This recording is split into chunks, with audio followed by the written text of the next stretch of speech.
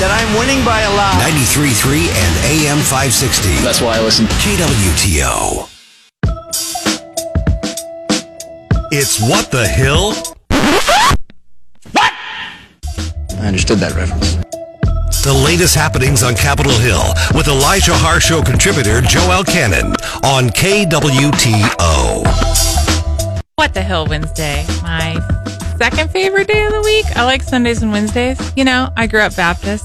Sunday morning, Sunday night, Wednesday night, you're in church. So those are my two favorite days. But we're going to talk today about the Food and Drug Administration. A lot of people probably had not really heard of them, but they got real unpopular during COVID because they have a lot to do with, they monitor food supplies, drug shortages, what's going in the drugs. They're sort of a regulatory agency. So unlike a lot of other federal agencies and offices that do grants, and the FDA does have some grant programs, but they're mostly a regulatory agency. They have 20,000 employees, if you can even believe it. A lot of scientists. They monitor the quality of drugs, food, medical devices, veterinary, like animal drugs also. And, they're kind of fly under the radar. And I would say until COVID, they're supposed to be assessing safety of these drugs, certain products, biological products, medical devices, our food supply, cosmetics, any product that emits radiation. So they're supposed to be sort of a consumer advocacy, consumer protection organization. We spend $7 billion a year on them, but in fiscal year 2023, Biden asked for a 33% increase in their budget.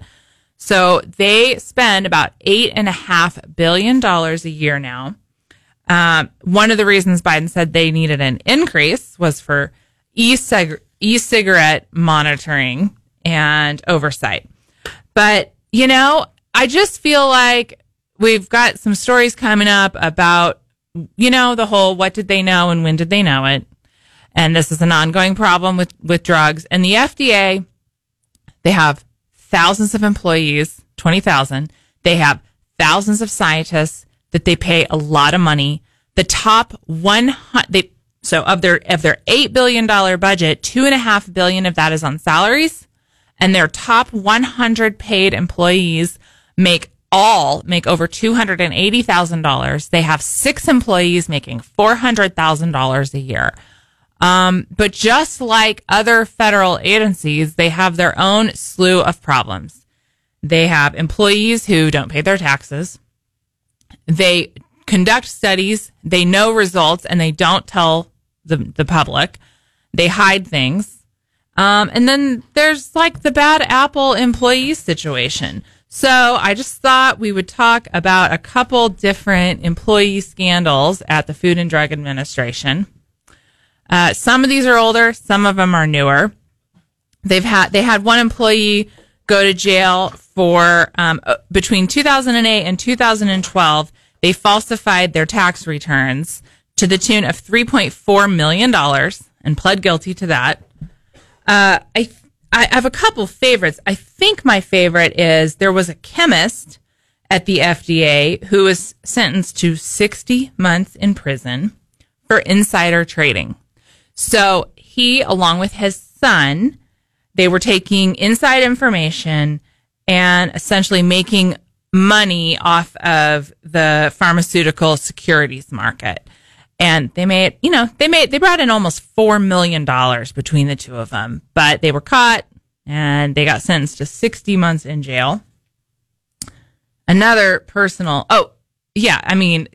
They had insider trading worth about $3.7 million, and then they made $2.5 million off that. Another favorite, the director of radiology for the FDA. And so, like I mentioned before, one of the things that the FDA monitors is devices that emit radiation. So the director of radiology, he got in trouble for 4 counts of soliciting prostitutes. And this came up ironically, during an investigation of the FDA General Counsel, this was a few years ago, secretly compiled and put together emails from FDA employees. He basically authorized internal spying on FDA employees.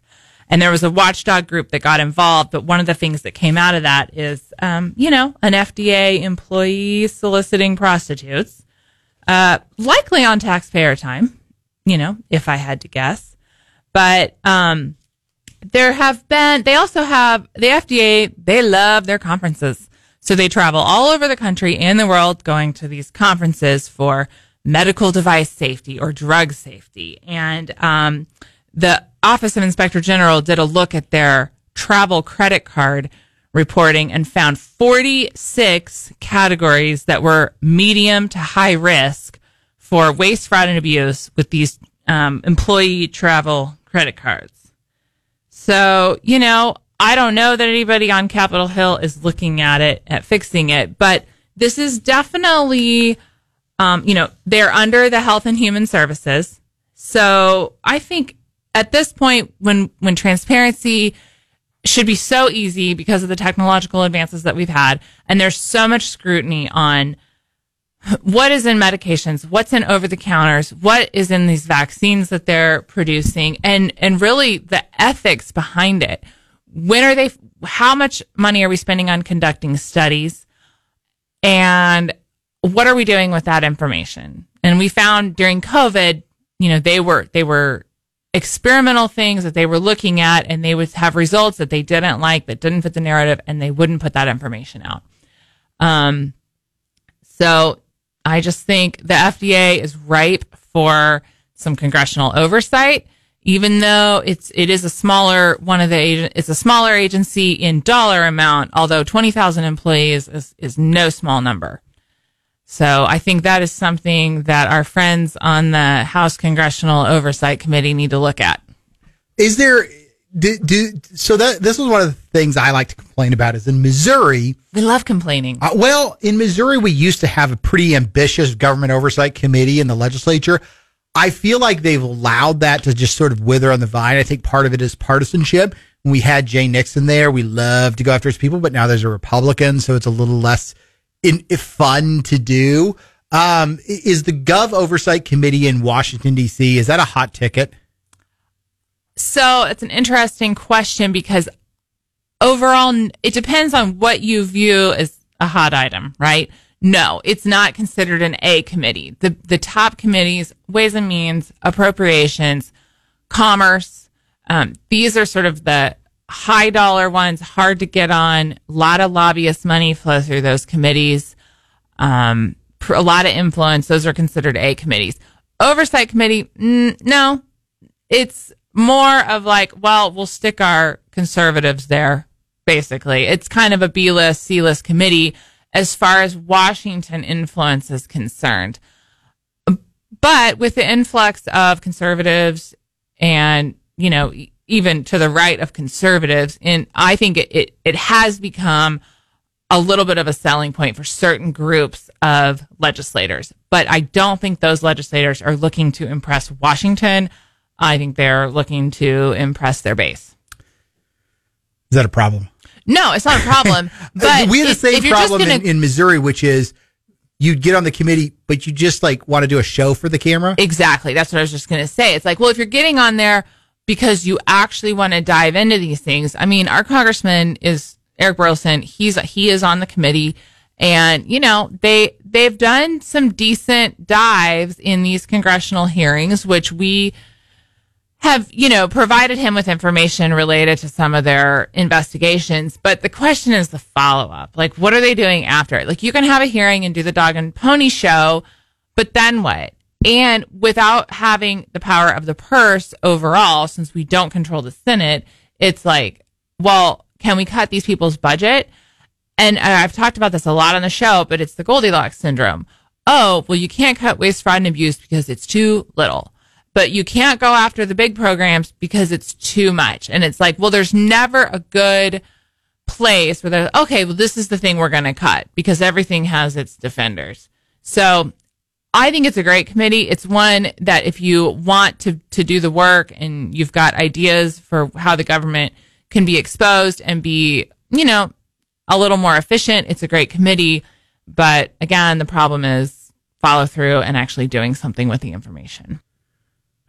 But speaking of the FDA, I want to come back and talk about the FDA. There is an today. This week, actually just yesterday, the FDA voted unanimously to recognize the fact that the active ingredient in Sudafed and Dayquil does nothing. It's like a placebo effect. That's not as big a deal as the fact that the FDA knew this since 2007.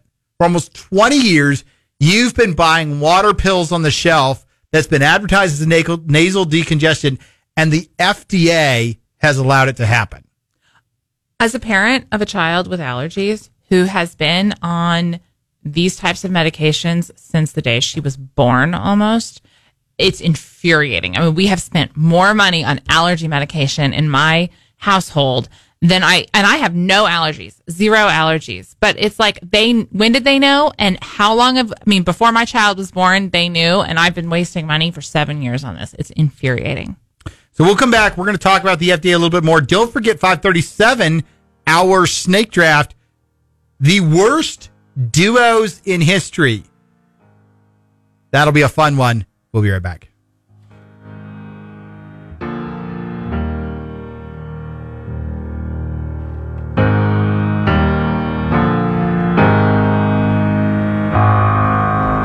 I came into this world, I was lost, not found. Did not hold me in its arms like it holds me now. So I dreamt myself a bird who could cross the waves, and I woke up just a man who was miles away, miles away.